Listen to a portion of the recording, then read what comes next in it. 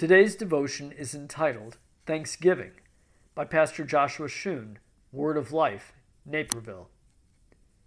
As you read this, I pray you are preparing to have a wonderful Thanksgiving celebration. This year has brought unforeseen challenges and struggles. Many continue to be sick or will get sick. Many have lost their jobs or have lost pay through reduced hours. Many who continue to work feel helpless as their jobs have changed or shifted and they don't seem to accomplish much.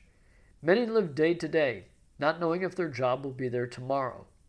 Our world is divided now more than I have ever seen in my lifetime.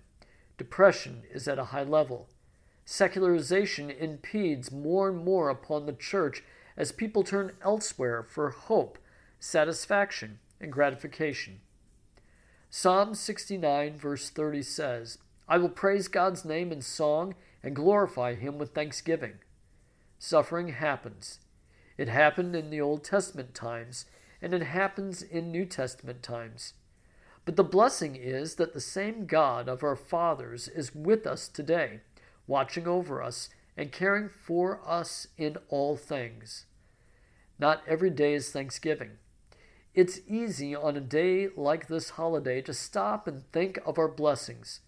But what about the day after, or even today? Life happens, but we are called to a life of thanks.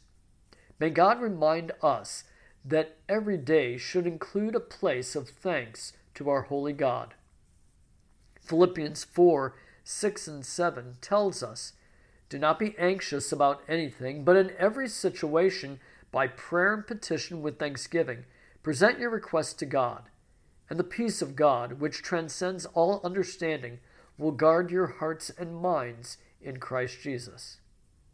This is easy to say when discomfort and suffering are not hanging over our heads. Yet our God knows what we need, and somehow He provides.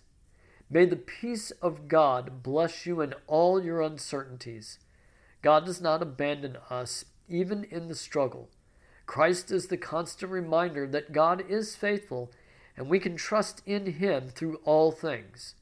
May it make your Thanksgiving this year a little bit more encouraging. Amen.